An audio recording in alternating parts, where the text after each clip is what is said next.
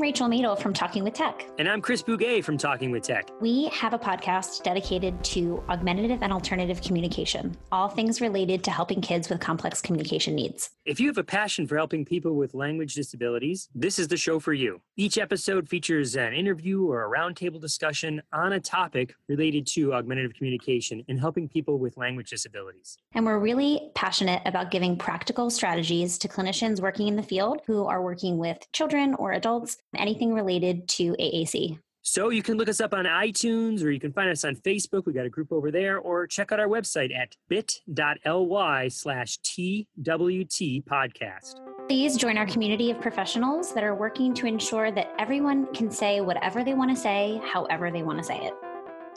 The views and opinions expressed during this show do not necessarily reflect the policy or position of any affiliated workplace or employer. The views and opinions of the show do not constitute recommendations for therapy. Please contact a licensed SLP for individual consult on your situation. Please listen carefully. What is communication?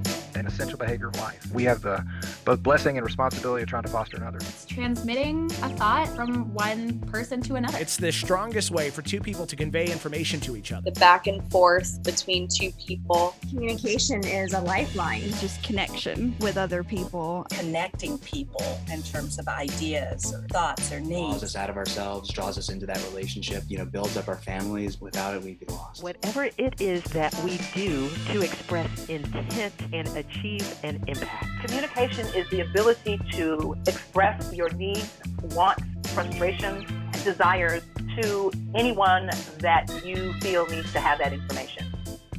Welcome to Speech Science episode number 109. We are proud members of the Exceptional Podcast Network. I'm Matt Hott, joined as always, the mouth in the South, Michelle Wintering. That's a new one. Hi, Matt. It's WrestleMania weekend. And the ultimate warrior of therapy, Michael McLeod. What's up, buddy? Hey, man, it's WrestleMania. I've got to give it to you. It is a 2-night event for WrestleMania with no crowds. So if you want to watch 14 hours of wrestling with no background noise, that is the way to do it. And I am not watching any of it, and I am 100% okay with that. No wrestling fans. I'm not watching it. Sorry. You are not watching or listening to a WrestleMania podcast. You're listening to Speech Science. How are they doing WrestleMania? We'll talk about that. It's at the Performance Center. It's on the app. That's all I know. Really? I'm not watching it. I don't watch it, honestly, anymore. I bailed on it about 6 months ago when it got boring. All right. I'll come back to it, but right now I'm not watching it. On today's episode, I spoke with Leanna Sherrod from Expressable, an online speech and language therapy company, to talk about ways to implement teletherapy. Also today, we're going to talk about the 2020 Medicare outpatient coding changes, external memory aids, and changes to educational law, all because of COVID-19. The Informed SLP looks at the long-term adverse effects of a concussion. Of course, our SS Pod due process and shout-outs. And we always try to find something good that Ash is doing for us. But first, we want to hear from you. As always, head over to our website, speechsciencepodcast.com. You can email us, speechsciencepodcast@gmail.com. Give us a phone call or text, 614-681-1798. That's all. Oh, and hashtag SS Pod, right? Hashtag SS Pod. Hashtag SS Pod. All right, so that is all out of the way. Let's start like we always do. Tell us something good that has happened to you, and based on random order, Michelle, you are up first because you're at the top of my screen. What's been going on with you in the past week? Well, just something positive is that we have gotten outside as much as we can because we've had some really great weather, including a couple awesome hikes locally. So I feel like we're exploring some not popular places in order to maintain some social distance and get some sunshine. They're saying we should change that to physical distance and not social distance. I agree with that. That's a good change and an important language distinction. They've already got social distancing in my head, so they ruined it. I know they missed the mark on that. Yeah, they missed the mark. I'm not going to start saying physical distancing now. So Come on, man. Have you seen, though, this was another bright spot of my week, the Wiggles out of Australia, right? The kids show. Do you know the Wiggles? Yeah, I know the Wiggles. Okay, they made. Who Of course, doesn't? you do. Who doesn't know the Wiggles? Yeah, who doesn't know the Wiggles? I don't know the Wiggles. See, you don't really know the Wiggles? He doesn't have little toddlers running around. Oh, fair enough. And anyways, they made a social distancing song, and it is amazing with a music video in which they all maintain the appropriate physical distance. So, like 6 feet? Uh-huh. I saw a Joe Exotic meme that said the effective distance of social distancing is the length of one alligator or tiger. Depends on the size of the alligator. Obviously. Michael McLeod, how's your week been? Are you social distancing or physical distancing? First of all, I just want to say, look at Michelle's beautiful hair and look at us. Right? We gotta get ours hacked. Before we signed on air, I complimented both of you on your quarantine haircuts. Look at that. Who did yours, Mike? My wife and I together. Ooh. Yeah.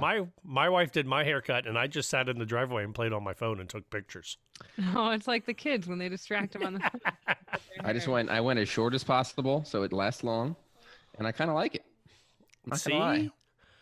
My wife's like, so what do they do for your haircut? And I was like, oh, they do a 1 on the sides and then just finger length on the top. She's like, that's it? I was like, that's it. And she's like, how much do you pay for this? I was like, $24 plus a $6 tip.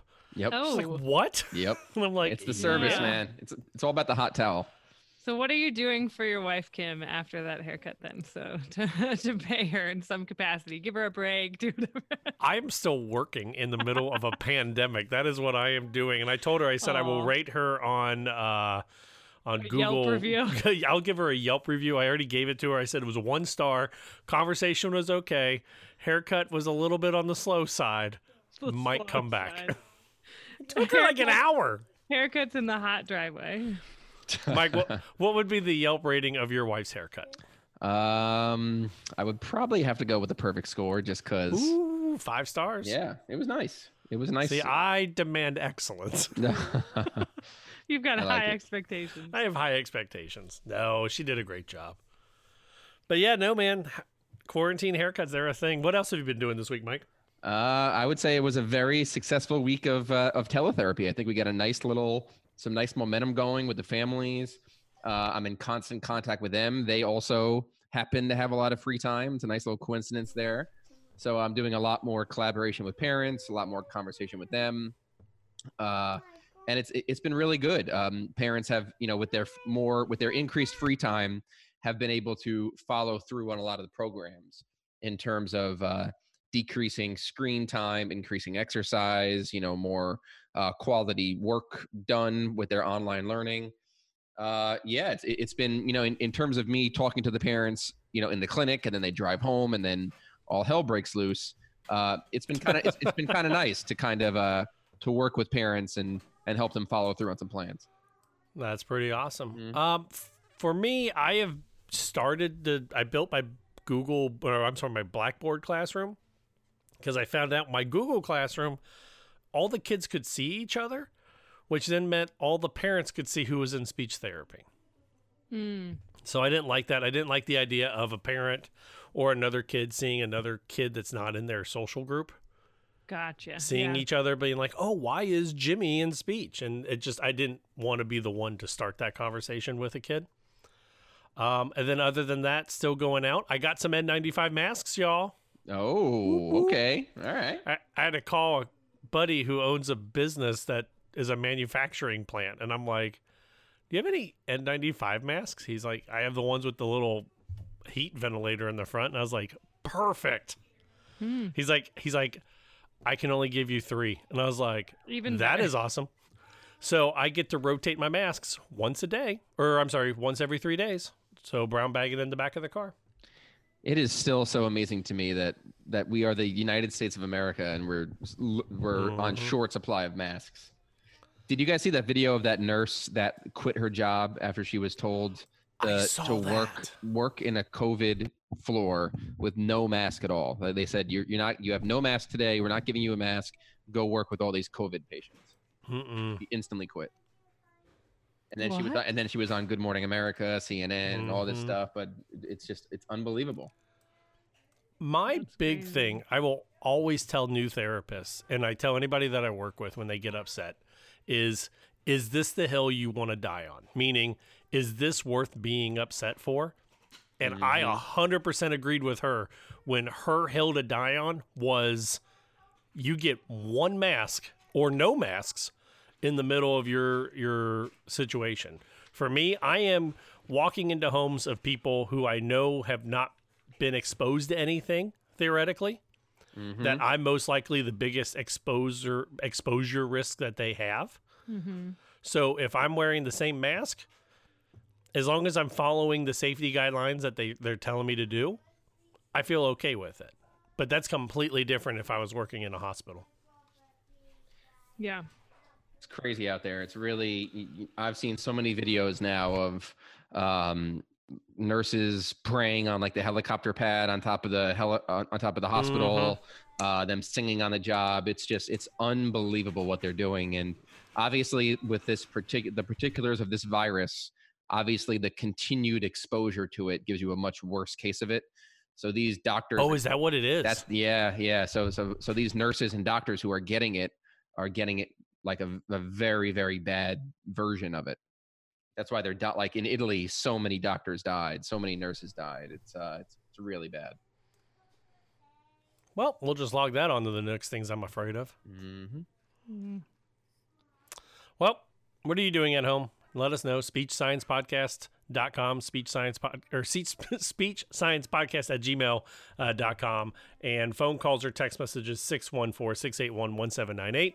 Do we have any shout outs or due processes on this week's episode, guys? I don't have any from the Instagram. No complaints there. Nobody sent in any shout outs at this time. I will take. I've got a shout out. Okay, go for it. She wrote in once to our show last year. Her name is Courtney Claxon, and I believe she's in her CFY right now. But she also connected a group of military speech language pathologists and audiologists for a COVID-19 social hour happy hour over the weekend. So I thought that was cool via Zoom. That's awesome. Very cool. Connecting SLPs and audiologists across the country. Very cool. Mike, do you have any shout outs or due processes? Not that I can think of. Okay. Yeah, not that I can think of. Well, we want to hear from you, and we want to recognize the people that deserve to be recognized, teletherapists, NICU, SLPs, anybody that you feel is doing an above-the-board job.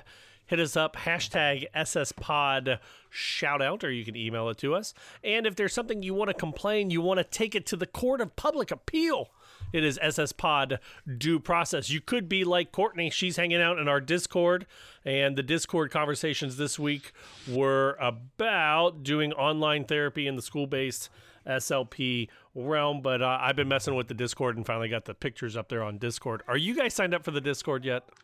Not yet, but I will. Come on, it's like an online chat room, but it's for us, and we're opening it up free for everybody out there. So make sure you head over to the link below. It is on our Discord. Let's start off with a little bit of dry business, I guess. It's if you're on the business side, if you're a private practice owner, Mike, this is important to you. Michelle and I, we just put in codes sometimes and have no idea what any of them mean, but evidently Medicare has changed. To be honest. Oh, I do know what they mean. You know what I mean, but they don't have any drastic effect on us. Medicare outpatient rule brings coding changes and reevaluations. A couple for audiology, but Mike, you noticed what big one that affects you this year that started back on January 1. Yeah. So this is some real riveting stuff here. 2020 Medicare outpatient rule coding changes. This really has to do with the single cognitive function code change.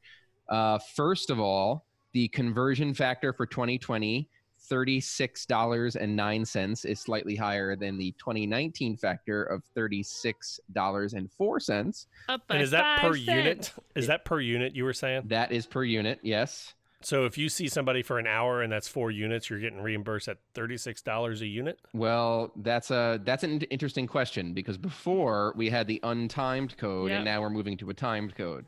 But the timed code is only for the cognitive part, right? Yes. So we're looking at the cognitive. Right. So most of them, Matt, because if you treat somebody for language, you're Right. only going to get that reimbursement for however long you see them, whether it's 15 minutes or 60 minutes. Yes. See, I don't understand any of this. Yeah, honestly. it's very annoying, but all the information is there on the ASHA website, so it's all there. If you go to ASHA.org, you type in CPT codes, they'll give you all the information there. You have to do a little digging to figure out exactly what it is. But in terms of the big change for 2020, the code 97127, which is cognitive function intervention, it's an untimed code that is now deleted and is being replaced with 2 timed codes. So if you're billing for an hour of cognitive function intervention, for the first 15 minutes, you have to put 97129, and then each additional 15 minutes is going to be 97130. So you sort of have to kind of pace out what you're doing on a 15-minute interval and really show how long the session is and make sure that everything's coded correctly to ensure that the patient receives the reimbursement. Okay, so dumb question. I'm looking at the CPT codes.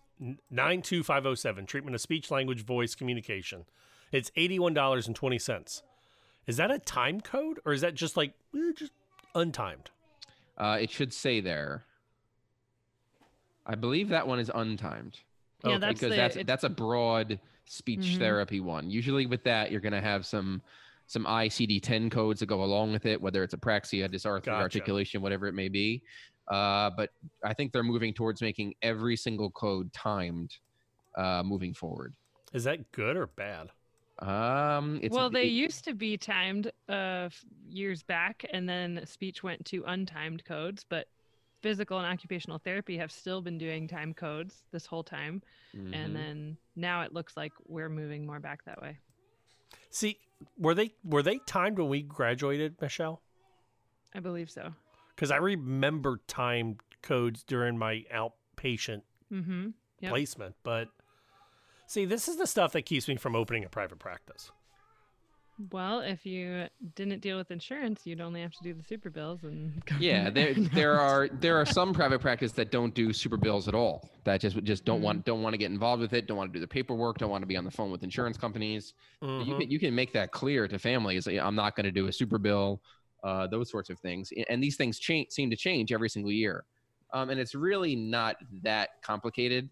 And some insurance companies, as they kind of get to know you, will allow you to kind of resubmit and make some corrections, resubmit. That's cool. But it's really not as bad as it seems. But if you are in network, it's a whole nother animal than being out of network. Now, dumb question, and you don't have to talk about your private practice in general, or like your private practice specifically, but in general, as a private practice owner, do you talk to other private practice people, and do you guys set prices based around the Medicare reimbursement? Yes. Okay. Yeah, you always want to see what the going rate is in your area, what's a fair rate in your area, what's going to allow you to serve the surrounding population and, all different people. So everyone does sort of what's best for them and based on what they specialize in. But it's very, very important if you're in private practice to speak to other private practitioners in the area. And nowadays there's so many SLPs there, no matter where you are, you're going to have, I don't want to use the word competition because it's really not that way. Right. There's so many kids to serve, but there's always going to be someone you can talk to kind of bounce ideas off of and collaborate with and those sorts of things. That's fair. Yep. I still think it's a little bit on the crazy, like confusing side, but you know what? All whatever to you guys who try and do it and make it work. I give you guys credit. Well, I remember you talking about all the stuff that you do as a school SLP, how you do billing. But there's and no IEPs and IEPs and all that stuff. There's nothing that compares to some of the paperwork that you guys are doing. And to use our own lingo, it's just a different speech code. You learn it once you do it, and you catch on. He's like, ugh, and then he takes a drink. All right. How's this affecting you? Are you doing private practice? Head over to our website, speechsciencepodcast.com, Email us speechsciencepodcast@gmail.com or give us a phone call or text 614-681-1798. I did find out, I think last week, that the Google Voice app will let me text message people back. And I almost wanted to do that. And you could also hit us up on the hashtag SSPod. Let's start off this next one. Did you guys see this external memory aid treatment for mild cognitive impairment? I use external memory aids with all my adult patients, and we also do some in the schools. We were having a mini conversation off the air, and Mike, you had a really good point about external memory aids before we get into the discussion. Yeah, so this Asha Wire article really centers around adult cognitive rehab. And it's older adults. Yeah, with, older, exactly. Yeah, with memory loss. Mild yeah. memory loss, yeah. But just to kind of compare it to overall what's happening right now, with the transition from school services to teletherapy services, I think there's a lot of SLPs out there that this teletherapy thing was sort of thrust upon them very fast and did not allow them to effectively treatment plan or whatever it may be. So I think a lot of these teletherapy sessions really started with creating a visual schedule, not only for the student, but also with the families. So I know my first week of teletherapy, I would say maybe 80 to 90% of my sessions involved talking to the parents, finding out what they want them to do every day, making them a schedule and submitting it, and making it a collaborative process, finding out when they want them to wake up, when they want them to exercise, when they want them to be away from screens, when they want them to do schoolwork, or when the family time is, all that kind of stuff. So these schedules, I think, have become an increased part of the SLP life now that we're doing teletherapy. But really, something that's really important to remember are these verbal schedules where, for instance, if it says 8 o'clock, wake up, 8:30, brush your teeth, 9 o'clock, eat breakfast. It's very important to remember that a lot of this is executive functioning, because it's the ability to begin a non-preferred task, organize, task initiation, those sorts of things. And it's very important to remember that all executive functioning starts with non-verbal working memory, not verbal working memory. And this is something that the great Sarah Ward, who's a fellow speech pathologist, you can find her at cognitiveconnections.com, efpractice.com. She's incredible. She always speaks at ASHA. She always talks about how executive functioning starts with nonverbal working memory, the ability to use the internal visual system to visualize the end result. So a child needs to be able to visualize themselves getting out of bed, brushing their teeth, going downstairs. Really, all of this task planning that we're talking about takes place in a different time and space from where you're going to execute the task.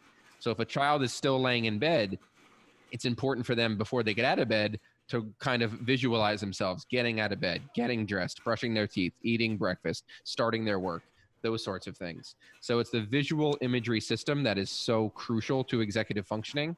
If it just starts with verbal, like a lot of these verbal schedules that just write out with words what to do, I always instruct my parents to take pictures of their kids, take pictures of them getting out of bed, take pictures of them brushing their teeth, pictures of them eating breakfast, pictures of them sitting down doing work, and use that as the schedule instead of the written out schedule, so that the child has the visual to kind of visualize themselves doing the task first. Now, a question for you, Mike. To develop your executive functioning skills, because you're talking about most likely a younger child, right, who needs these supports or needs to develop EF skills, then do you phase those out? Do you start with real pictures and then move to something else? Absolutely. Yeah. Really what you absolutely want is you want to start with full prompting, the visual pictures. And then the ultimate goal would be for the child to follow that schedule without the schedule, to not even need it written out at all, just to know what to do based on the clock and their own internal working memory. So if the child were to be able to follow the schedule, maybe if it was just written out in their iPhone, written out, on a piece of paper in their own handwriting, maybe you ask the child to write down the schedule themselves before they go to bed and then follow that the next day. As minimal prompting, as long as the child is independent with it, and there's no adult prompting where the adult's like, oh, 5 minutes left of this, and then what's next?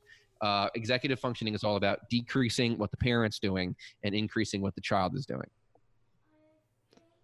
Interesting. Yeah. I mean, I think that makes total sense that you would want to fade it out to where they don't need it, or they need the minimal part that they can do themselves. Absolutely. Because I still need that. I need my calendar with my quick notes of what's happening for the day. Oh yeah. Mm-hmm. Well, looking at the study, they actually say for adults with memory issues or mild neurocognitive decline can learn to maintain the external memory aids such as calendars as long as there is direct therapy teaching the use of the calendar. So instead of just saying, put it on a calendar, you take them through the role play scenario where you teach the adult to use the calendar. And I'm sure, Mike, you're kind of doing the same thing, or teletherapists are doing the same thing as they're walking the parents through the steps of doing this at home. Yeah. These pretty much all of this unstructured time now is really what's creating the issues within the family dynamic. Before, everything was, when school's in session, it's get up here, get to the bus at this time, you're in school until this time, you come home, you do your schoolwork, and having the structure is great. But all of this unstructure is so difficult on these families, and us as SLPs can be a great resource to them to create a schedule and teach them how to teach their child to be independent. So the less stress on the parent, because the child is more independent. One of the biggest problems I recognize when I do adult therapy, especially with early dementia patients or stroke rehab, is that the patient says, yeah, I know how to use a calendar. And during the first evaluation or even the second day, we may not be getting to the external memory aid part of therapy. And I'll say, okay, just put me down on your calendar. And they'll write it on like a piece of notebook paper that is just sitting out. And it's just got a bunch of other random notes and scribbles on it, and I'm like, you know what?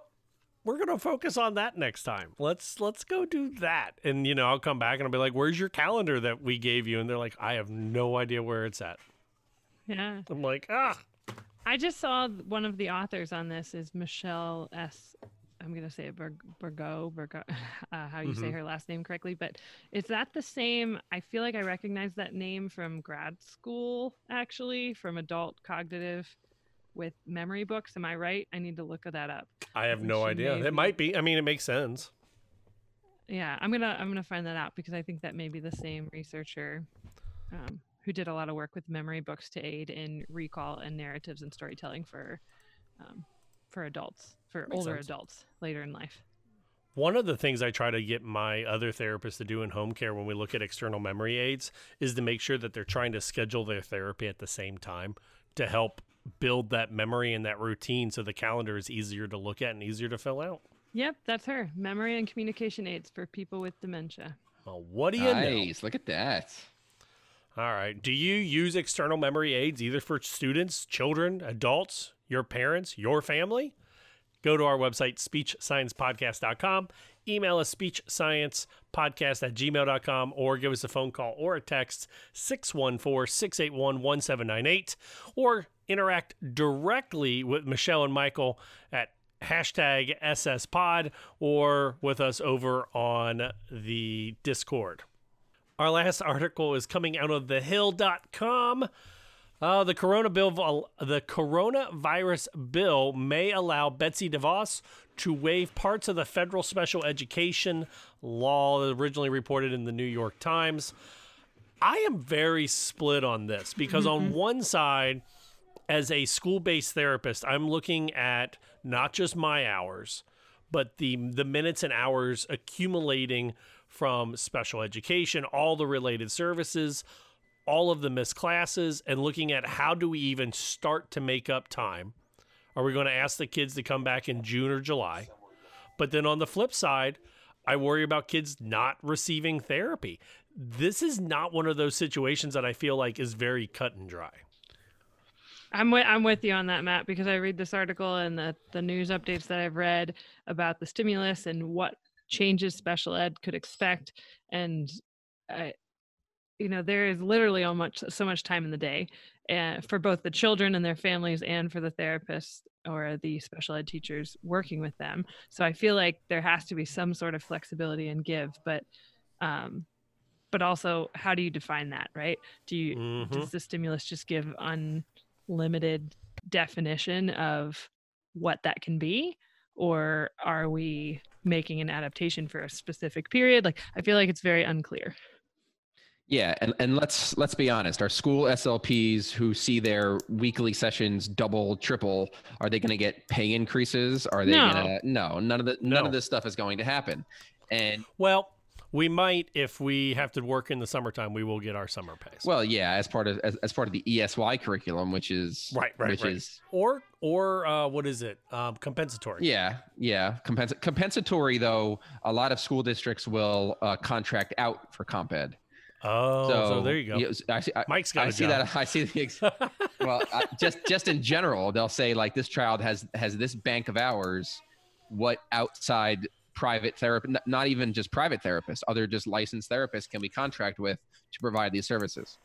Mm-hmm. So I heard an interesting thing about the compensatory strategy, or compensatory minutes, is that compensatory is that through the school's fault, they did not provide service. And is this through the school's fault? No, I mean... And that's where it becomes that weird gray issue. Like, okay, if you are always absent... So like the way I was taught when I was coming up in the Ohio area as a school SLP was that if I'm absent on a Monday, I'm expected to make up my therapy from that Monday because that was my fault for missing. Mm-hmm. If a student is absent on a random Monday, I don't need to make up that time because the student was absent, and just like other students, they have a little leeway.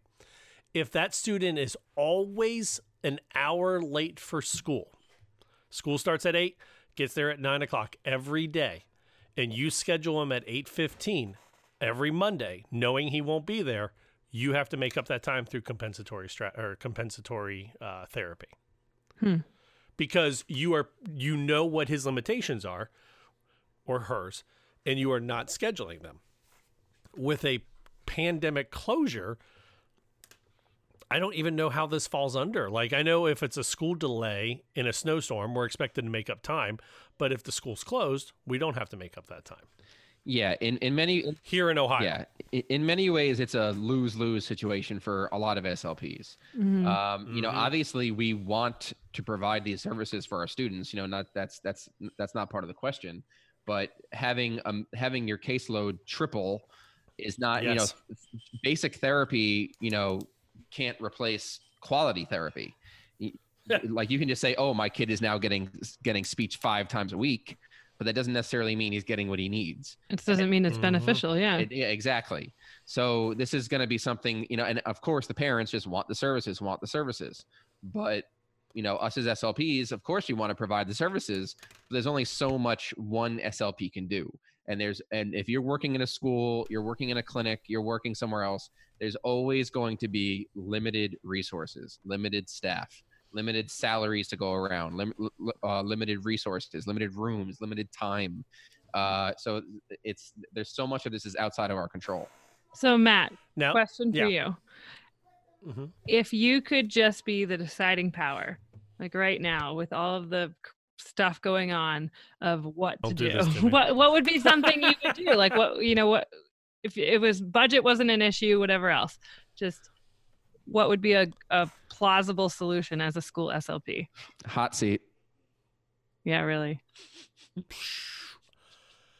Okay, are we taking financials out of it? Yeah, No. Let's take financial out for now. Yes. I think realistically, SLPs need to be looking at their caseloads before this pandemic, and we need to be identifying students that truly will benefit from our services versus the students that we feel benefit just being around us. And we all have kids on our caseload that we go, oh, they're not really making any growth. They've kind of plateaued, but I'm going to keep them on here because they really benefit from the XYZ time. So basically like a triage therapy model. Yeah, for this and I guess we should, I think we should have already been looking at our caseloads.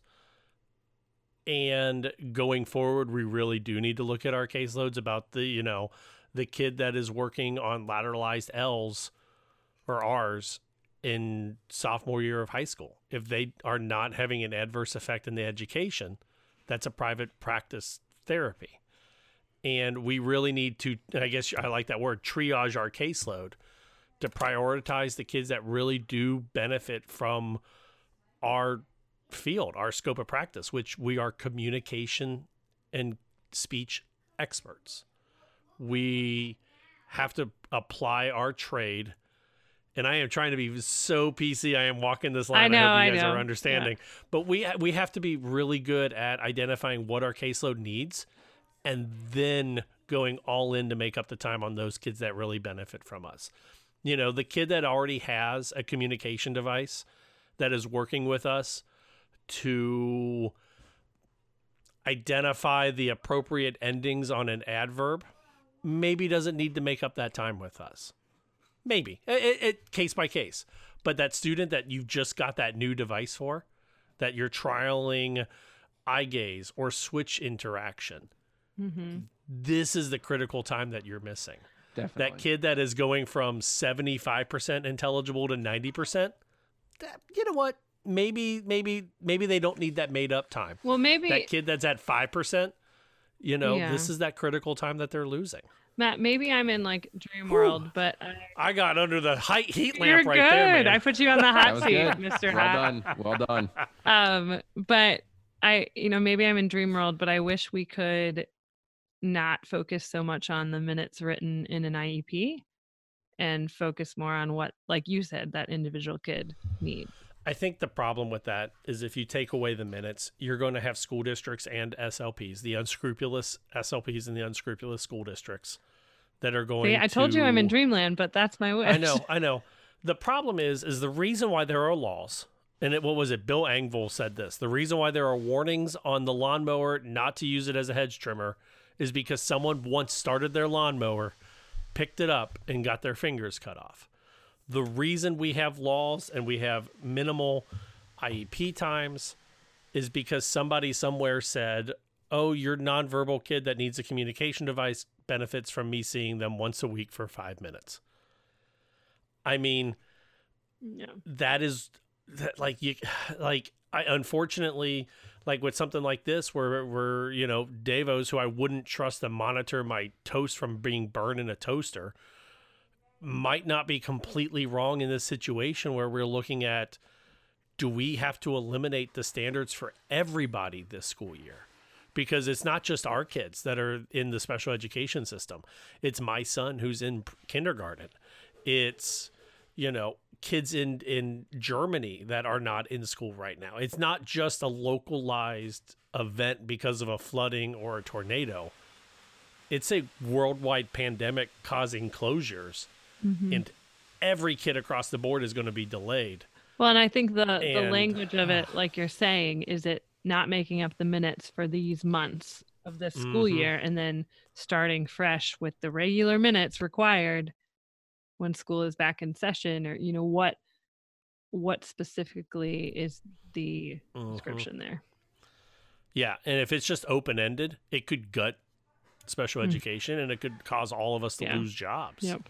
If it is just specific to this event till the end of this school year, I mean, they're already talking about here in Ohio that a kid that was on track to graduate is going to graduate.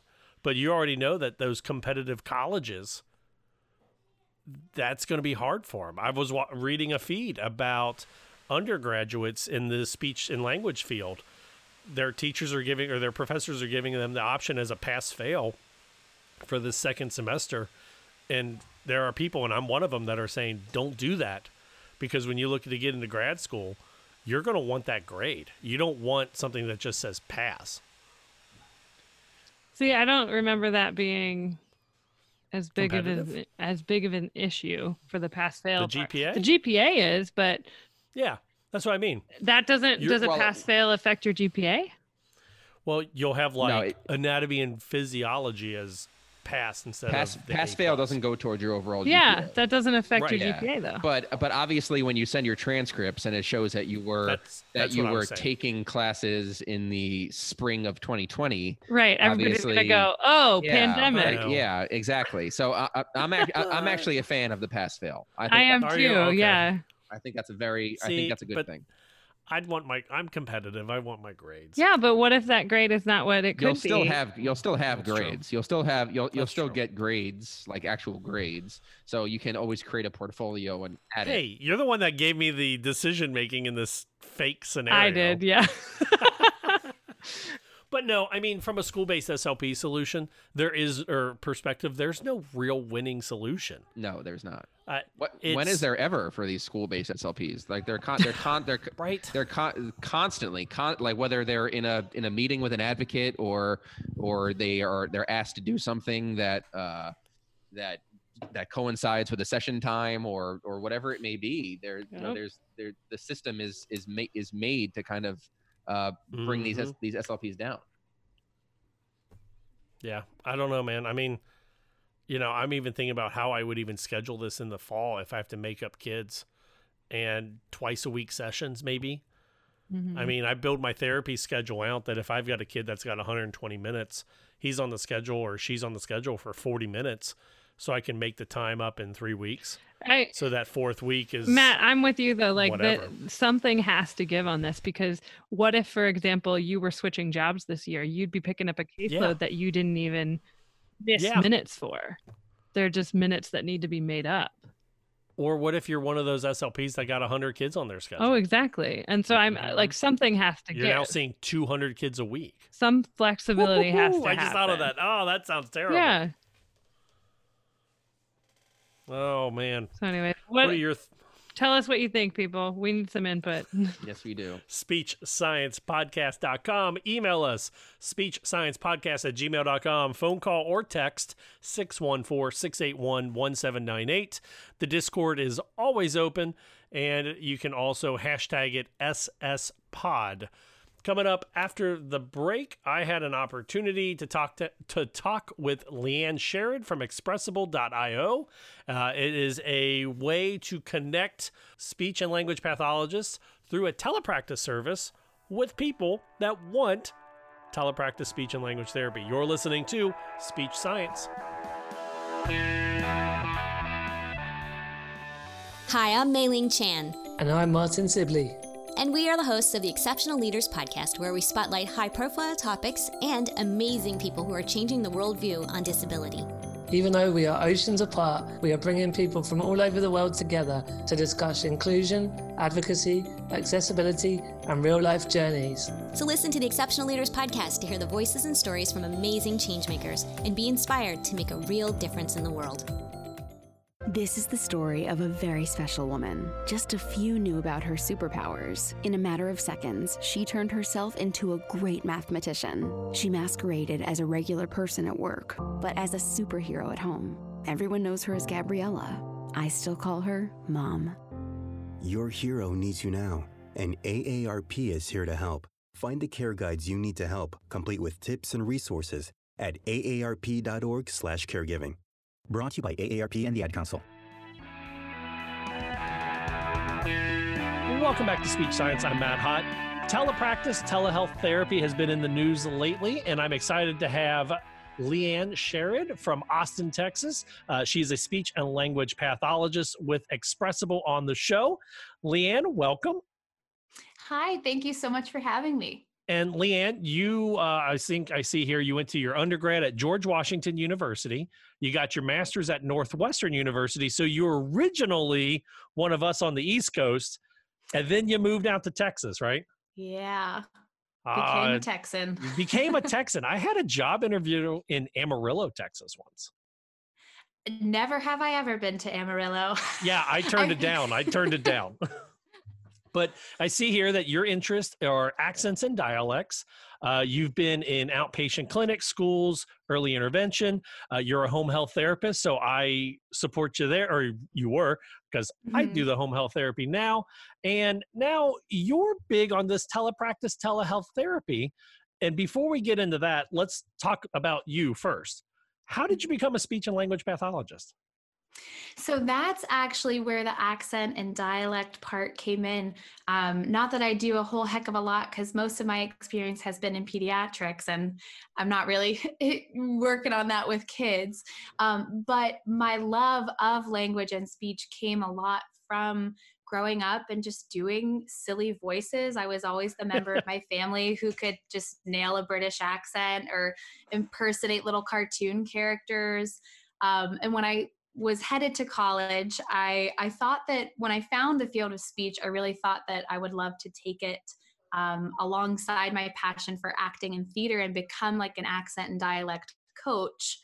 But then once I actually started diving into it, I found so much more passion for the side of it that was about connecting with people and helping people who weren't born with the natural communication skills that other people have or had lost it at some point. So that passion really took over from just doing British accents all the time. I saved that for just being around my house. For having fun, right? Yeah. So I'm a theater minor. My wife and I met doing a college theater production, totally not related to speech therapy. What is your favorite theater show? Oh. Not necessarily one you've been in, but maybe just one that you really enjoy. Oh, that's such a hard question. And so funny. I actually met my husband in undergrad, and he definitely had a crush on me first. And when I first talked to him, I was like telling him how I was going to audition for a chorus line. And he decided to audition for it too. So we spent all this time together doing a chorus line, but he hates a chorus line. I really love a show called You're in Town. Yeah. Have you heard of that one? My high school did that show when I was like a junior or a senior. Yeah, I love it. I love when musicals don't take themselves too seriously. As far as like a straight play non-musical goes, that's hard. There's so many, I can't even think about that. But my wife and I met doing Midsummer Night's Dream. I was one of the four lovers, and she was the fairy that had to take me off stage. And I would say my favorite show would either be The Producers or Avenue Q. Okay. And yes. If you know any of those shows, then you probably have a really good glimpse of yeah. my personality. So you went from theater into speech therapy. You were in early intervention, home health care, in schools. What makes you want to make that change, that leap from going into people's homes, going into a work setting to sitting at home, which when this airs, hopefully we're all back to normal. But a lot of us are scrambling right now to figure out how to do this telehealth. Yeah. So I think what drove me over to look at telepractice in a different light was having been out in the field and dealing, in an outpatient clinic, I've never worked in an acute care hospital setting, but home health, and even the bureaucracy that comes along with working in a school. I just continually felt stymied by insurance. And I know many of us do it. It feels like we're constantly jumping through their hoops and doing things on their terms that we sit there and feel like maybe that's not even the best thing for the client, the patient. And sometimes then you were winding up with, I can't even see that patient, or I can't even see that patient for months on end because of all these different insurance hoops. So the reason that we started to look at telepractice was to try to eliminate all that, to try to take the technology and the convenience of telepractice to cut the overhead costs on a private practice, where we could go straight to the customer who was looking for speech and not have to deal with any of the things that came along with insurance. And when you say we, it's not just you, correct? Right, correct. It's not just me. We started the company. My husband, Nicholas, who has worked in the healthcare tech industry for a while, and then some of his former colleagues who also bring their specialties to the table in product design and development, and the tech side, Ryan Inahosa and Spencer Magloff, who works on our marketing. And they too as well have worked in the healthcare tech realm. So they come with a lot of background knowledge on that side of the spectrum there. And I love, and the company that we're talking about is Expressable with Leanne. And I before we get into your side, because I love some of the stuff that you guys are doing on the Expressable side. What was that like? I mean, we see I don't know if you're in the Facebook groups. We see the Facebook group posts of how do I start a private practice? How do I do billing? What is a super bill? And then, the super bill we learned from Michael McLeod a couple weeks ago or I guess months ago, was that idea that you bill the patient and then you give them a bill and they send it to their insurance. Mm-hmm. How different was that to go from, oh, we're going to start a private practice, but it's not in person, it's all digital. What were some of those hoops like just to get that started, get that off the ground? So I think that if there's people listening who wanted to do the route of telepractice with just being a speech pathologist, it's definitely doable. But I have to give a lot of kudos and credit to the team that we're working with for getting a lot of it off the ground, because starting the private practice, getting set up as an LLC, all of those things, I think that little minutia might be honestly a lot of what holds people back from jumping in and starting their own private practice. When we look at acquiring patients and clients, which I think is the next thing, like figuring out, okay, how do I even tell people I have a practice that they can come see? Since we're a telepractice company, pretty much all of our acquisition comes from online. When we were starting out here in Austin, we did do a little bit of what we referred to as ground game, where I would visit preschools. We would do some cold outreach to different, general practitioners, pediatricians. We didn't do a whole lot of, but I think an idea is always cold outreach to, ENTs, maybe even dentists, people who might be looking for referrals to give out for someone who's a practitioner. But a lot of ours comes from internet presence. And so we do a lot of work and analysis on Google ads and Facebook. We have the social media presence, I think, can't be overstated. It's huge. Podcasts and blogs and all these things that put so much information out there. It's, I think, a big part of maybe getting something set up for yourself is just getting yourself on all those platforms and making your presence known. Trying to get in on all the mom groups and things like that. So, trying to go direct to the people who are likely to be looking for speech services. So one of the things that we always run into trouble when we're trying to, I don't want to say convince, but when we bring in new patients or we're trying to sell what we can do in therapy. And we always talk about, the face-to-face time, the one-on-one time, sitting across from your child or your adult. How does that shift when you're selling somebody about it through telecommunications? Is it the big perk about them being at home, or how does that sales pitch? And I hate to say what we do is a sales pitch, but I feel like sometimes it is. It's, hey, here's what I can do to help you. How does that sales pitch change when you're looking to build that telepractice clientele? That's a great question. So off the bat, we always make sure to do a consultation with people. So we offer that as a free service. You can contact us and we can answer any questions you have about how this works. And we also take that opportunity to find out more about what their concerns are, to kind of get a preliminary idea of if it'll be a good fit, because we know that it's not always going to be a good fit. So the pitch, for lack of a better word, really looks like explaining how it works across different age groups, because that also changes when you're talking about early intervention age. I'm going to give a lot of education and information on how it's going to be, a parent coaching model. I don't expect a 2-year-old to sit and look at me across the screen and spend the whole 30 minutes that way. I let them know it's going to be a lot more of them just interacting with you and then me coaching you along the way.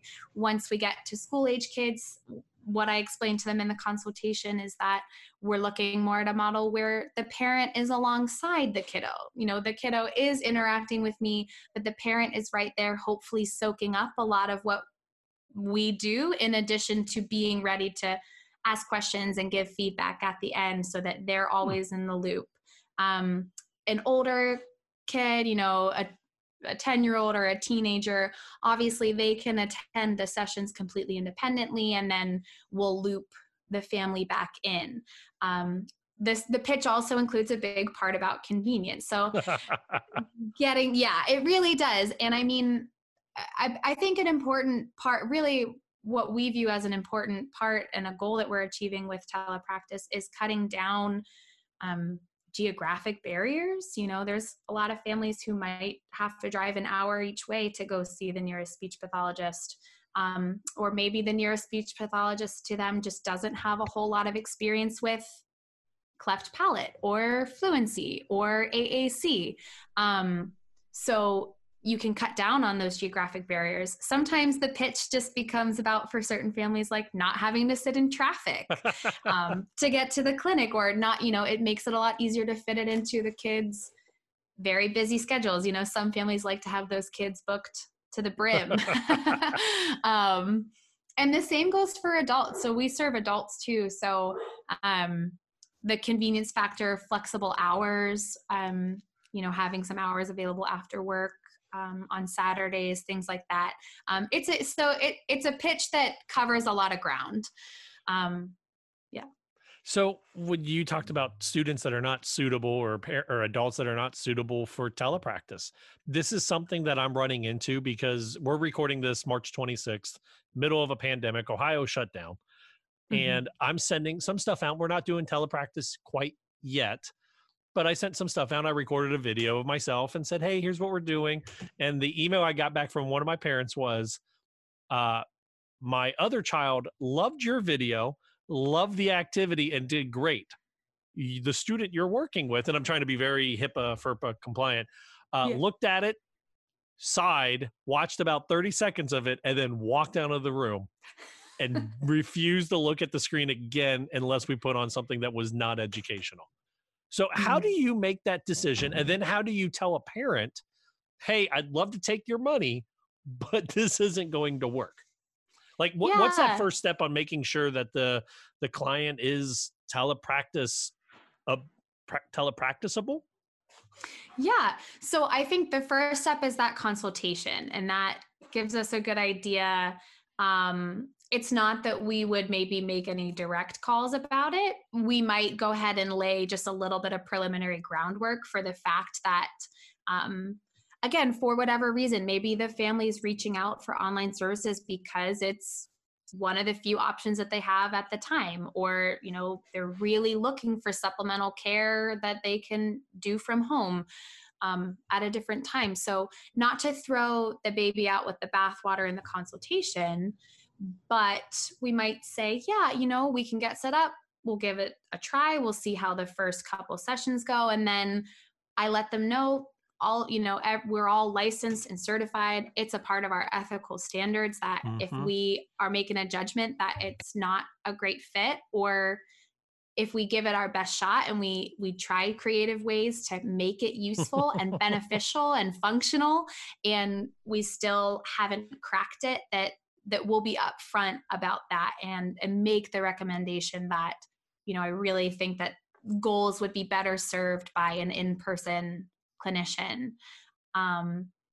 So sometimes I think that it's worth giving it a shot in most cases, because even if you have a child who is maybe a little bit higher needs, a little bit more difficult to engage, or their disability is such that even training or coaching the parent or caregiver through engagement just takes a certain level of expertise and execution on those things. I think in a lot of cases it's worth a shot. And for us, at least our business, we make it very low commitment as far as like, if you try a session or two with us, you're not stuck. You can, we can end at any time. And, it's affordable enough that it's not a huge risk, but And I love, and let's just talk about Expressable for just a moment. I love that you have your prices right on the website. What was the thought process of doing that? Because like, and you know, anyone can go over to expressable.io and we'll have the link down in the show notes as well. But like 1 week session, $59, 2 sessions, $118 per week. And that's 2 sessions per week.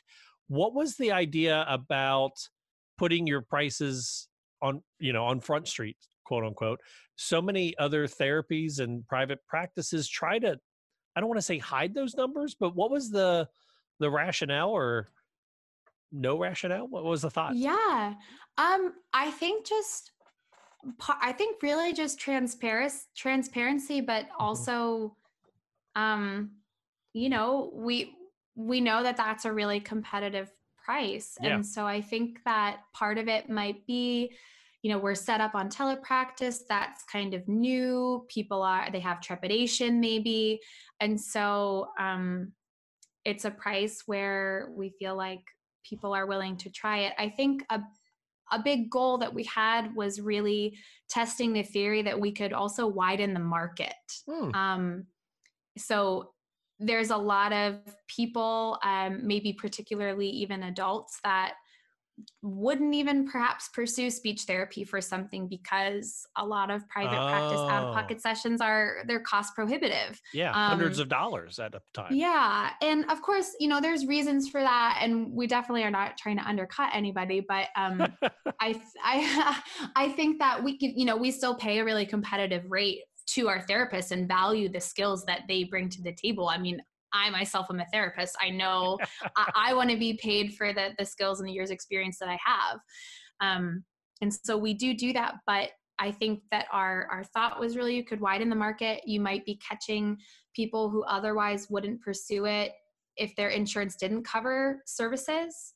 And so you're dealing with a bigger pool. And so you're able to bring the cost down and then just, you know, make it more affordable for people to bring more people in. That's kind of what caught my eye, was because, like, you know, when you're doing home care, and as a former home care therapist, have you ever done an Oasis or a Start of Care? I'm not sure what Oasis is. Oh, okay, well, maybe that's an Ohio thing. But anyway, it's like a Start of Care. And, you know, you're going through the paperwork and you're like, and if your insurance doesn't cover it, here's the cost of what speech therapy costs. And here's the cost of PT and home health aides and blah, blah, blah. And it almost feels like, and not every company does this, and I'm currently with a great home care company, but previous companies I've been with, they put that stuff in such small print that it almost feels like it's purposely hidden because they don't want anyone to go, oh my gosh, this costs $185. You saw me for 40 minutes and that's 180. They're paying you 185 or 9, whatever it is. That's kind of why I was like, wow, that's really cool that you guys are putting the price right there. So what started, where did Expressable get born at then, I guess? Was it you first, or was it Spencer or Ryan or Nicholas, or was it just everyone was sitting around with drinks one day going, we're done doing what we're doing, let's start our own company? Yeah, you know, it's a good question. I guess you could say it was born in my house, probably mostly between Nicholas and I, but Nicholas he's always had a drive to begin his own company, and we simultaneously would sort of separately talk about me beginning my own practice at some point and getting to do things the way that I would like to do. Having worked for other places where you always have someone above you dictating a lot. And so it was sort of like always these two separate ideas. And then one day I came home probably venting about someone getting dropped off their insurance and now I can't see them for the next 3 months or something. And he sort of said, well, why not this? And he, you know, Ryan and Spencer, the other teammates, they were people that he was already always kind of like brainstorming with about other potential ideas. So when we thought of it, we threw it to them and they were right on board to get it started. We all knew, I think, that it was a good idea. So I know in every state there's different laws pertaining to telepractice, and you know, there's a lot of therapists that look at telepractice as the evil stepbrother or stepsister of the in-person, because it feels like, oh, you could steal my job, quote unquote. I went to Kent State University as leveling courses, and I was actually on your website when you were looking up, or I was looking up some of the research that you show. And actually, one of my professors was Dr. Grogan Johnson, who looked at the original research, or one of the original researchers on telepractice. Okay. How do you, one, balance that? Hey, we're not trying to steal jobs; we're actually trying to help. But two, how do you also balance? You're in Texas. If you see someone in Louisiana, not only do you have to be licensed in Louisiana, but now you've got to pay Louisiana dues, or California, Ohio. How do you balance those two sides of saying, yeah, we're not here to try to take your job, but two, how do you balance where you're licensed at and taking care of this one's on a 2-year thing, this one's a year, this one's a 3-year evaluation? That's a big question. I apologize. Yeah. I'll see. I'll see if I can keep my brain focused. So my fault. Let's start over. How would you handle the first question, which is, how do you tell that therapist, no, we're not here to steal your job. We're actually here to make more people want therapy. Yeah. Well, exactly. I think my point that I made before, where it's almost like we're widening the market. So in a lot of cases, we're capturing people who might otherwise not be captured in the net. And our net as speech therapists is wide cast, but there's people that get dropped. So the people that we're looking to pick up are those, like I said, where the gaps in insurance are happening, or it's cost prohibitive on some levels. And so I think one point I would make separate of that is that there's always going to be a need for in-person therapists. You need a speech therapist in hospitals. You need speech therapists in skilled nursing facilities. Those patients aren't going to jump online with you and do your sessions. Those things are really important. And obviously schools, some schools are switching to telepractice. I think, that's sort of a different beast to me, that telepractice approach and what it's being leveraged for. I think I would have thought way back when that was sort of just a way to squeeze more juice out of therapists. And so I think that our view is taking a little differently. It's casting a wide net, I think, is what cool. I would say. And then now on the second part, how do you handle, being licensed? How many states are you licensed in right now? I should ask that question first. So I myself am only licensed in one. I didn't upkeep my licensure in Illinois where I began my career, because at that time I didn't think I'd be doing something like this. I thought I would only need to practice where I was. And I'm currently endeavoring to become licensed in California and Florida. Yeah, Florida actually passed a law in 2019 that is just for telehealth. So you sort it, their licensure, it isn't like you're a Florida licensed speech therapist. You're more like a Texas licensed speech therapist practicing telehealth in Florida. And this interstate compact should help a whole lot if it ever passes. Yeah. Well, I think, gee golly, it would. It certainly would help. I can say personally that even doing the research for what's required for licensure is such a pain. And it's definitely a reason that people don't just go get licensed in a bunch of different states, because they make it such a nightmare. Well, I live here in Cincinnati, and if I drive legit 35 minutes west, I'm in Indiana, and 35 minutes south, I'm in Kentucky. And I purposely don't look at jobs in those areas because I don't want to deal with the headache of a multi-state license or getting another state licensure, where people that are in the middle of a state, they go, oh, I can get a job at this 100-mile radius around my city. And here, so I always kind of wonder about that with the telepractice. Yeah. You had mentioned research, and I brought up Dr. Grogan Johnson earlier. I remember being my original degree was not in speech and language. So I was taking leveling courses at Kent. And I remember her doing some of this research while I was at Kent State, looking at the efficacy of working with students that were so not in the area. And as a new person to this field, excuse me, as a new person in this field, it was so cool to watch her do face-to-face over video. And she'd come to class and say, oh yeah, no, this student that we're going to watch, in class, they're located 6 hours from here or whatever it was. How important is it that people understand that, one, the research shows that this is just as ethical and works just as well. The efficacy is just as good for telepractice as face-to-face for certain things, obviously. I think it's super important to know that. And, I always laugh at the end of research papers where you'll read the whole thing and you'll feel like you finished reading it, coming away with some conclusion. And then in the conclusions, it says there's no conclusion here. Oh yeah, that's my favorite part. Or more research is warranted. Of course, more research is always warranted, and we will always continue to do that warranted research. But so I think that, and when you look at speech, it breaks out into such tiny pieces with different diagnoses and different things that can come into play. So I guess my disclaimer is that for a lot of these things, maybe the word is still out on those more, on doing telepractice for AAC users, on telepractice for feeding concerns or dysphagia. ASHA lists dysphagia on there. We don't currently serve. You guys don't do clients dysphagia? there. We don't.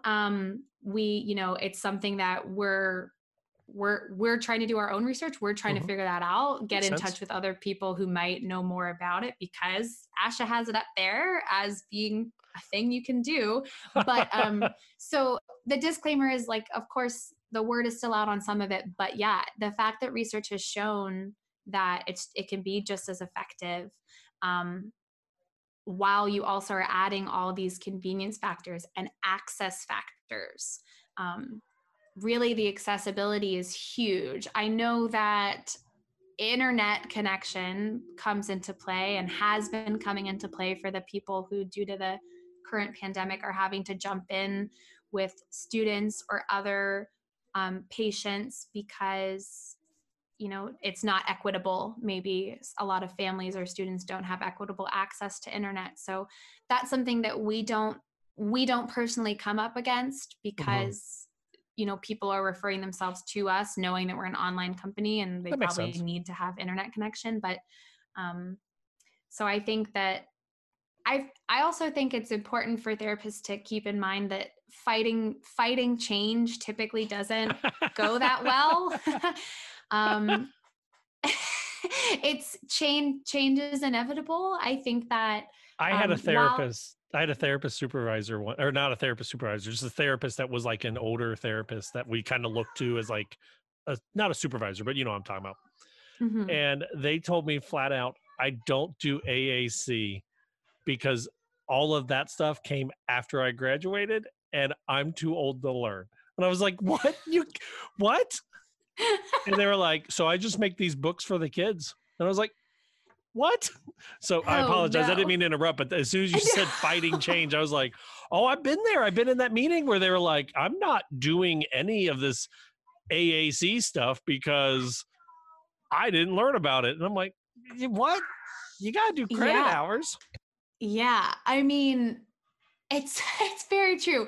I think even, and I'm not all that terribly old, I don't think, but even when I was in school, I would have still even fought against the fact that telepractice, but what about the social connection, this very human connection that communication is all about, and being in the room with someone and not looking at screens all day.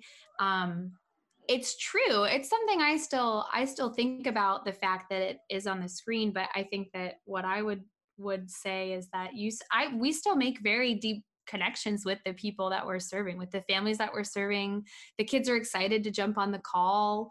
Right. The little babies, like I have families that tell me the little 2-year-old will be like, call Leanne, like get Leanne on the line. I'm ready for her. So that connection is still there. And yeah, I kind of lost my train of thought on the original question, but I think don't fight the change. If you don't like, I know that a lot of therapists, they're jumping in right now because they have to. I think they're finding at least, first of all, everything's really overwhelming. And so everything's overwhelming and you're not going to like that feeling. So it might sour the taste in your mouth, but I would say, it's okay if you don't like it. You definitely don't have to do it because the real in-person jobs are still going to be there. But also, stay open-minded about it because it can be not in a less stressful situation. It can feel much less overwhelming. Well, and you were talking about making those connections, and then, I'm kind of perusing your website as we talk. And one of the things it says is, you can chat with your therapist 5 days a week with quick response times. Like, how important was that for you guys to set yourself apart? Like, because I think about for myself, if I need to call my doctor or if I need to call my son's doctor, I have two boys that are always getting hurt, I'll call in, talk to the nurse. The nurse is like, okay, well, I can't tell you anything. Let me talk to the doctor.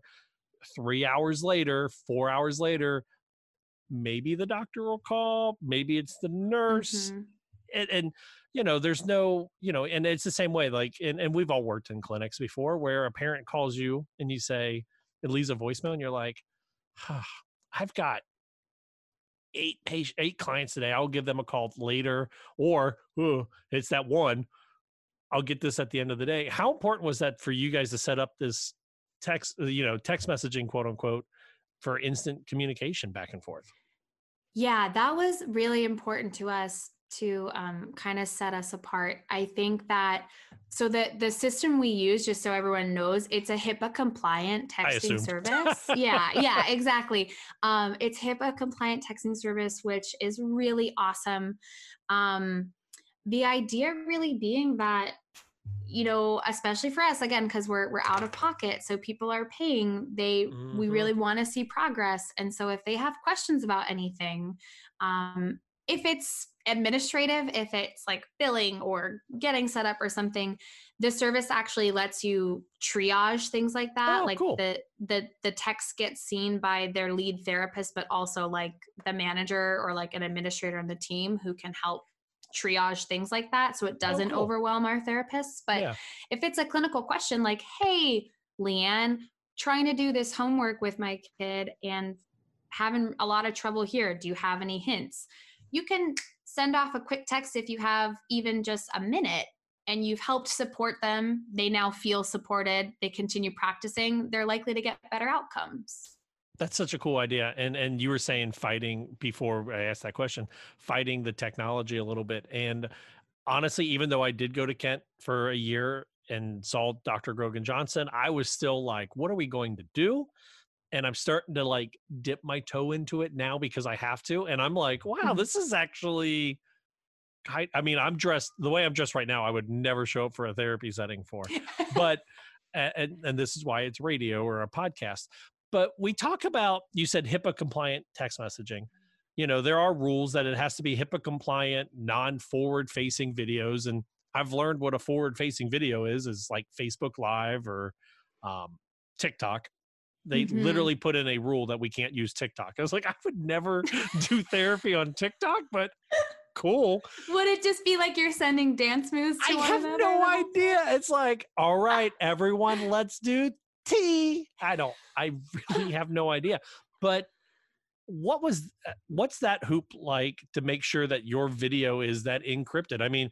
We talk about in the therapy world, all my documents need to be behind 2 locked doors. And I've gone to administrators and say, I've only got 1 locked door and the printer's located in here, move it or it's a HIPAA violation. What do you guys have to do to make sure that the video and then whatever data you have stored, I'm assuming you record the videos? We don't record them. Oh, okay. Yeah. I think there's definitely, I think you can, if you have like explicit written consent. That's what I was wondering. Okay. So how do yeah. you guys handle the HIPAA compliancy then on the videos? Yeah. So we use a third party platform right now. We use Simple Practice. I don't know if there's like indoor.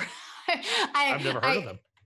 Okay, yeah, Simple Practice. I mean, there's a number of them out there. I know they've been thrown all over those discussion boards.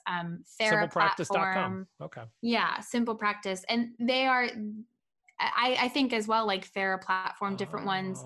They serve a couple other healthcare professionals like therapists, counselors, psychiatrists. And so their video already comes HIPAA compliant and secure and encrypted. You can store your documentation on there in the same way. So in that regard, we don't have to worry about it. The only thing, like if someone was looking to jump in, and again, this has been on all those group discussion pages, is that they come with a price tag, right? So some of the, like we're on Zoom right now, the free version of Zoom is not HIPAA compliant.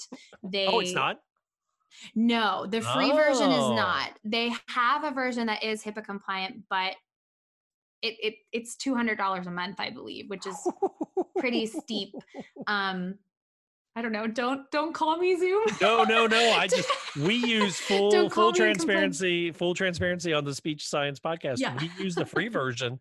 And when Michelle, Michael, and I are on the same show at about 35 minutes, that's why we take a break, because I have to call everybody back because we run out of free airtime at 40 minutes. Oh, interesting. That's why there's a break in our show. Not for sponsors. That's why we have a Patreon. Patreon. But okay, so that's pretty cool. So you guys use Simply Practice, and then I guess that takes a lot of the tech troubleshooting out of the picture then. It does. It removes a lot of the tech troubleshooting. And I know that some different ones, I think there's one called like Blink, maybe.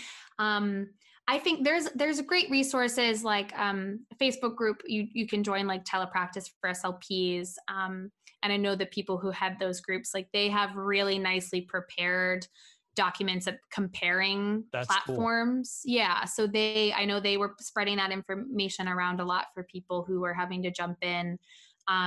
So the information is available to help you compare which one might be best, which one's HIPAA compliant, what kind of bells and whistles they come with. Do they have screen sharing? Do they have remote access where the person on the other side can take control of the mouse to do interactive cards or interactive games, things like that. Does yours do that then? Are you able to take control of their mouse, or they are able to yours? Simple Practice does have screen sharing, but does not have the remote access. No. Yeah. So we're going to, as we talk, I'm thinking about that. I want to get this on air as soon as possible. So probably this will probably be airing episode 108. But so anyone that's listening, yes, this is should be 108. Like, does it worry you that because everyone is now rushing, you're a telehealth therapist or telepractice therapist, does it worry you that a lot of these states are rushing through legislation because of the COVID-19, we're just scrambling to get services done for students? And a lot of times they are, giving the wink and the nod of don't allow rule breakings to stop you from delivering therapy. And a lot of times those rules are in place for patient safety.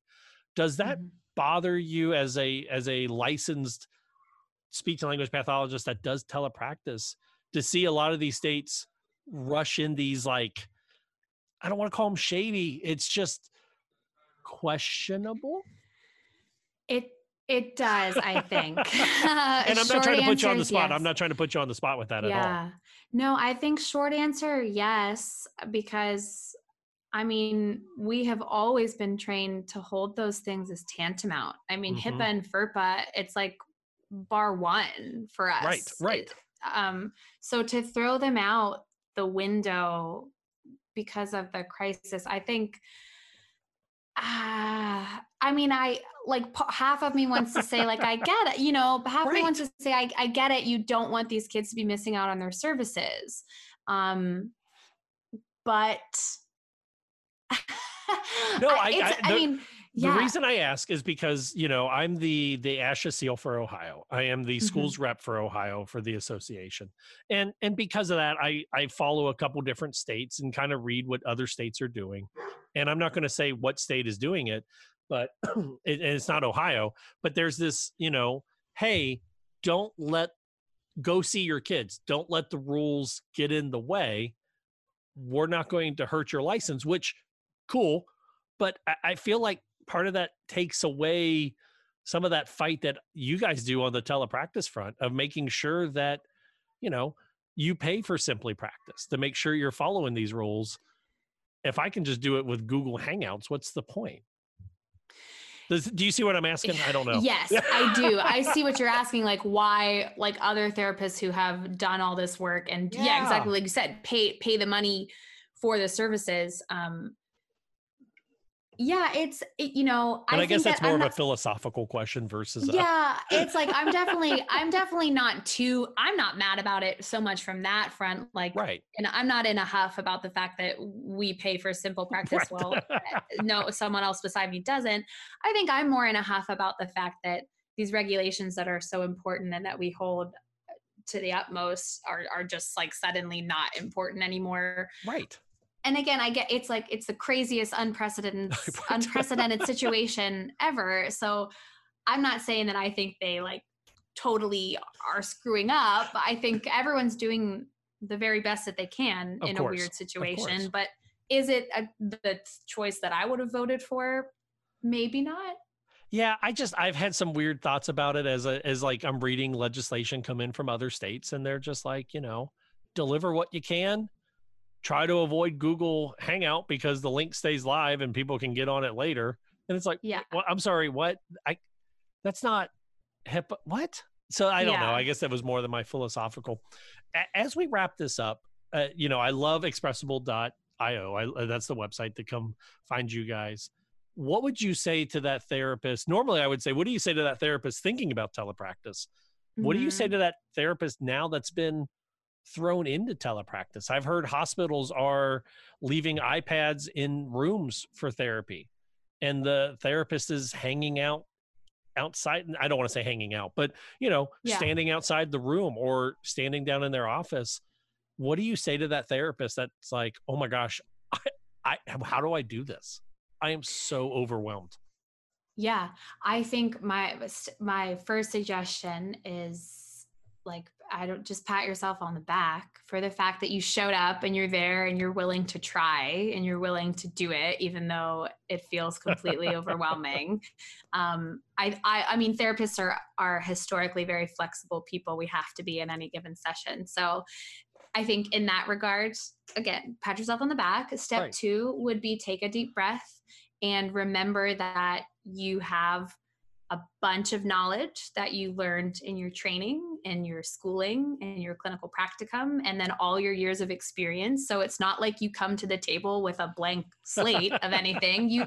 You come to the tablet or the computer with a whole heck of a lot. And it especially in a situation like this, it doesn't have to be the prettiest therapy in the world. And sometimes even when you're in a session where you thought you knew a lot and you thought you had a good plan, it ends up not being the prettiest. So I think keep that in mind. Like remind yourself that sometimes you have sessions that don't go that great in another circumstance that's not this. And so, I think that lots of people out there are sharing resources and offering ways to make small tweaks in order to still get done functional, beneficial therapy. Of course, we always want it to be functional and helpful. We don't just want to be on the computer for 30 minutes, not accomplishing anything. Even if you accomplish one thing, call it a victory for that first day. And next day, try to see if you can accomplish 2 things. Yeah. So if we've got a therapist out there that wants to know more about Expressable, they got Expressable.io. Are you guys always looking to hire more therapists in certain areas? What should if there's a therapist that, listening to the show that goes, I love telehealth. Leanne sounds like an awesome person to work with. Spencer, Ryan, and Nicholas don't sound terrible to work with either. What, Are you guys looking to do that? Where do they go for more information, stuff like that? Yeah, so they can visit our site, and we have a For Therapists page that describes a lot more about what it is like to work with us and joining our team. I don't think it describes anything about how dope we are, but I think that's under the About Us page. I think that's the About Us there page. you go. There you go. So they can certainly learn more there. If they have any just general questions, like if they want to ask a question about telepractice in general, maybe not about joining the team, they can find us on Facebook. They can shoot us an email to info@expressable.io. We have begun, producing quote unquote content, like video content that they can check out, and blogs that we hopefully they can view as a resource. So we try to put a lot out there to soak up. But yeah, I think I would say visit the site or send us an email. Facebook.com/Expressable and Expressable.io, right? Yeah, exactly. Leanne, thank you so much for sitting down with us, and good luck. Thank you so much for having me. It was a lot of fun. It was a fun one.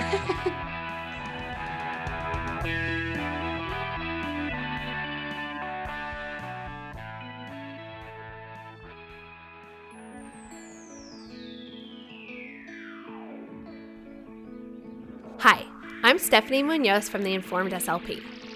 Let's say you run into a former patient on the street. You had seen him for therapy 4 or 5 years ago after his 3rd concussion. He tells you that he's training for a new job at work and having a really hard time pulling together everything he's supposed to learn. And he wants to know, could his concussions have anything to do with the difficulty he's facing? What do you tell him? This new study by Stockbridge and Newman in the American Journal of Speech-Language Pathology might help. They compared cognitive linguistic performance of adolescents and young adults with and without a remote history of concussion. The average time since the most recent concussion was almost 5 years. They found that the participants with a history of concussion scored similarly to the control group when they did individual cognitive linguistic tasks or a basic narrative task. These are things like backwards digit span, naming as many words as you can that start with F in a minute, or writing the Cinderella story while looking at a set of pictures. Okay, let's stop here for a second. The concussion and no concussion groups look the same. And if this were in an assessment, the patient would probably look pretty good. Everything so far has been in the normal range. But then, when the researchers gave the participants a more complex narrative task, differences between the two groups did show up. In this task, participants watched a silent video showing a story that they had never seen before. Then they had 5 minutes to write down their version of what happened in the story from memory. The participants with a history of concussion included fewer key events and details when they wrote out the story. The concussion group also used more nonspecific and general words like stuff, thing, or person. And another interesting finding, the more lifetime concussions, the fewer details the participant included. Let's now go back to that question from your former patient. Can his old concussion still be affecting him now? While you can't say for sure, there's reason to believe that yes, his concussions might be making it harder for him to learn complex new information at work, especially under time pressure. And if he wants to try cognitive linguistic therapy again, hopefully his SLP will include complex tasks like this one to help identify his more subtle impairments that are still affecting his daily life. To learn more about this paper and other new research, check out our reviews on theinformedslp.com. There's links to both the original article and the review in the show notes. The Informed SLP makes it easy for you to stay up to date on all of the clinically relevant research across the lifespan that comes out every month. Know what works to do what works.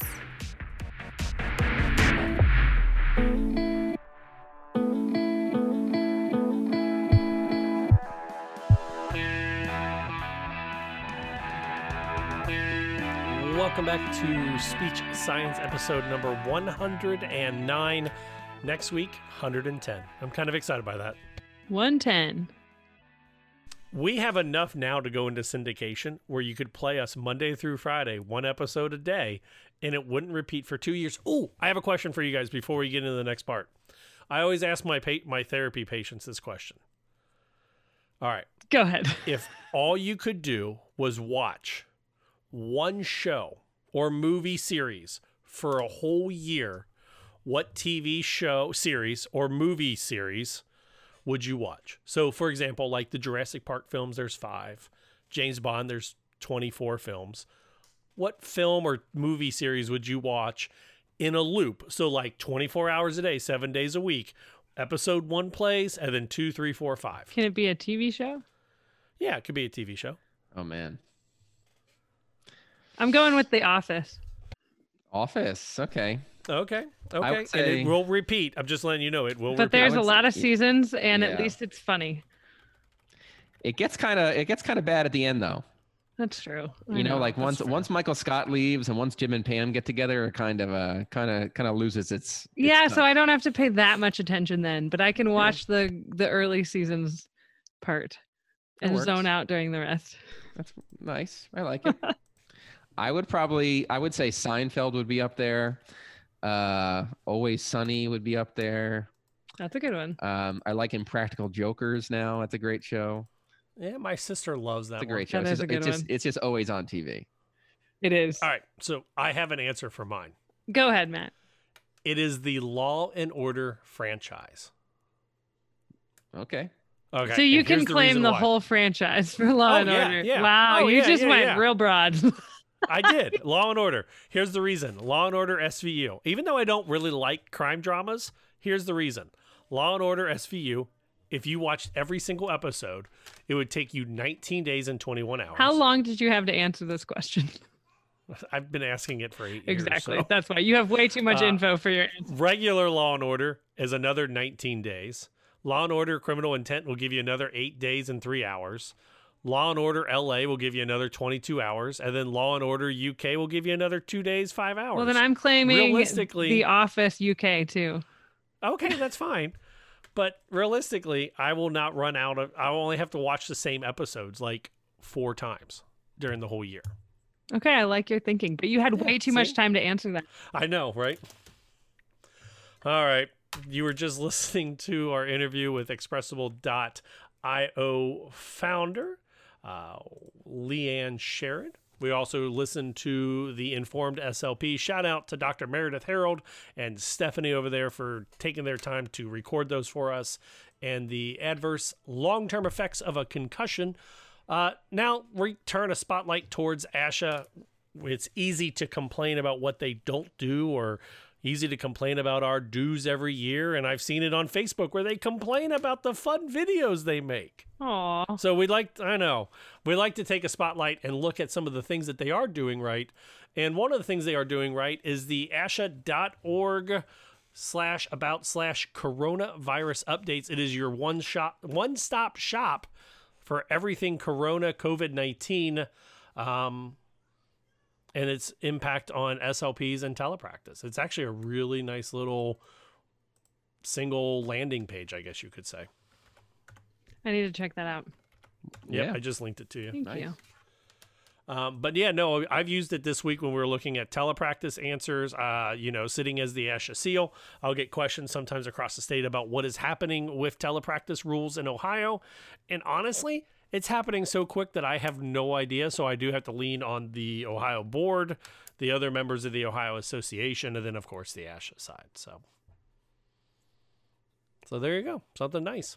All right. So usually at this point, we look at the hot take, which is where one of us steps up under the spotlight, complains for a good 90 seconds to 2 minutes, and we complain about something. However, we're willows and we change. Oh. And this week, Michael, you're not in the hot spot. What do we call it? A hot take. You are in the hot seat. And Michelle, please explain this game to Michael. All right, Mike. So we will set a timer for 1 minute. And in 60 seconds, your goal is to answer as many questions about yourself as possible. So a little get to know you thing. And Matt and I get to fire off questions. So as I said, you want to answer as many questions as possible. That means you can pass if the answer would take too long, if you just don't want to answer it. And we're giving you an out there. But Good. I'll I'm keep glad. track of how many you answer. How about that? Okay. And what's our time on this? 60 seconds. You got the timer, Matt? Let's give him 2 minutes. No, do 60 seconds. Trust me. Okay. All right. Let's see. I've got a timer set for 1 minute, and I'm ready to go. It's whenever. Gonna be a long minute. Michael, when you hear this sound, no, that's boring. Michael, you would be a reflection of life. Oh, that's the boring one too. They're all boring on the phone. All right, I got it. I'm ready whenever you guys are. Michelle, you start us off. All right, you tell me when to go. Mark, get set. Hot seat. Mike, what's your favorite color? Blue. What would you name your boat if you had one? Boat? Yes. Pass. Where were you born? Long Island. Do you think cereal is a soup? No. How many siblings do you have? 1. What is a secret conspiracy you would like to see? The JFK murder, probably. Top 2 movies you've ever seen? Dark Knight and Dark Knight Rises. Is a hot dog a sandwich? No. Where did you get these questions? Keep going. Are you the oldest or the youngest of your siblings? Youngest. What's the most useless talent you have? Balancing things on my finger. That's so specific. I'm really good at it. How long have you worn glasses? Like 15 years. What's the weirdest smell you've ever smelled? Ooh. I would say hot garbage. What's one thing you want to accomplish in the next year? Oh, that's a good one. I would probably say traveling and doing more conferences internationally. If animals could talk, which animal would be the rudest? Turtles.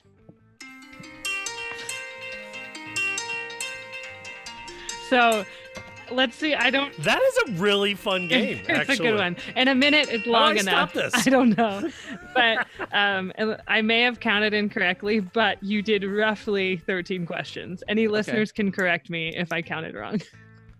Okay, so you're asking where I get my questions from. I use some of those questions in therapy, not all of them. But if you are needing something that is good to use on your phone when you are in therapy and you need some good WH questions, it's conversationstartersworld.com. I like it. Yeah, they've got everything from this or that to 21 questions. And these are under either funny questions or list of fun questions. See, it wasn't so bad, Mike, right? Yeah, that's all right. I just like Michael's look when I was like, if you had a boat, what would you name it? And you're like, boat? That was way that requires time. That's a real decision. You can answer that one next week. Oh man. That's too much. That was actually fun, Michelle. I really like that. Great job. Thanks. All right, guys, let's wrap this thing up. Let's send it home. Episode 109 is in the books. 110 comes in a week. What are you guys doing this week? Not therapy related, because I feel like with everyone practicing from home, work can kind of bleed into all parts of the day. So what are you doing this week that is not work related? Sitting around the house, exercising, trying to go for walks, washing my hands, trying to get delivery to the house. Yeah, things like that. Michelle? So real life about washing hands, by the way, because spending time outside with my son is one of the things I'll be doing. Yeah. He has a little playhouse in the backyard, just one that we got secondhand, and it has a sink in it. And especially in the last week, he's been going out there and going, wash, wash, wash, wash, wash. Gotta get that virus off. Washing our hands so much, but nonetheless, spending as much time outside as I can. There you go. And actually pulling out my sewing machine. I've got a couple projects to include making some masks, but there you go. But a couple other fun ones. Yeah, be careful with those masks. The research last week showed that you'll actually get more infected with a really cloth mask than you will with a surgical mask. Well, I'm thinking more just for the Right. basic coverage, not for medical. It's medical safety, right? And as a For me, reminder I for am- me to like not touch my face. I touch my face more when I'm wearing a mask, by the way, because I have to hold it so it doesn't come off while I'm doing therapy. Well, This week, not work related, I am getting my office organized and under control, and I am perfecting some recipes on the grill. Woo! That is the exciting non-therapy life that I am leading this week. It's boring, guys. I'm just saying, quarantine is boring. It's not so bad. You're perfecting your grilling recipe. Yeah, by not burning everything. Our intro music is Please Listen Carefully by Jazar. License under an attribution and share alike license. Our bump music is County Fair Rock, copyright of John Deku. Check all of his music out at soundcloud.com/dirtdogmusic. The Informed SLP, the music under that was At the Count by Broke for Free. It's licensed under a Creative Commons and Attribution license. And our closing music playing right now by Kevin MacLeod. It's the Slow Burn, licensed under a Creative Commons Attribution license. In the middle of a pandemic, all you can do is be a willow.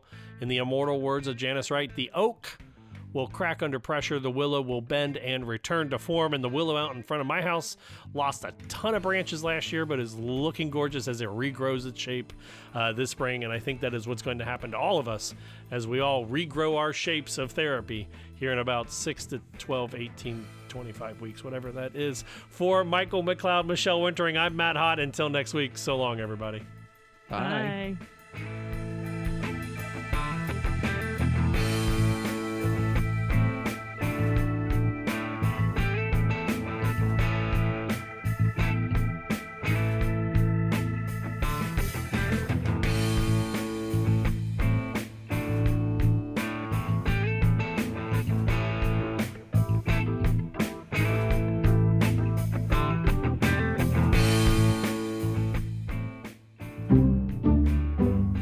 This has been an Exceptional Podcast Network production. Speech Science is edited and produced by MWH Production. Please follow Speech Science on Twitter at SpeechSciencePC and like our page on Facebook. For more original podcasts, please visit exceptionaled.com and rate and subscribe to our podcast anywhere you get your podcasts.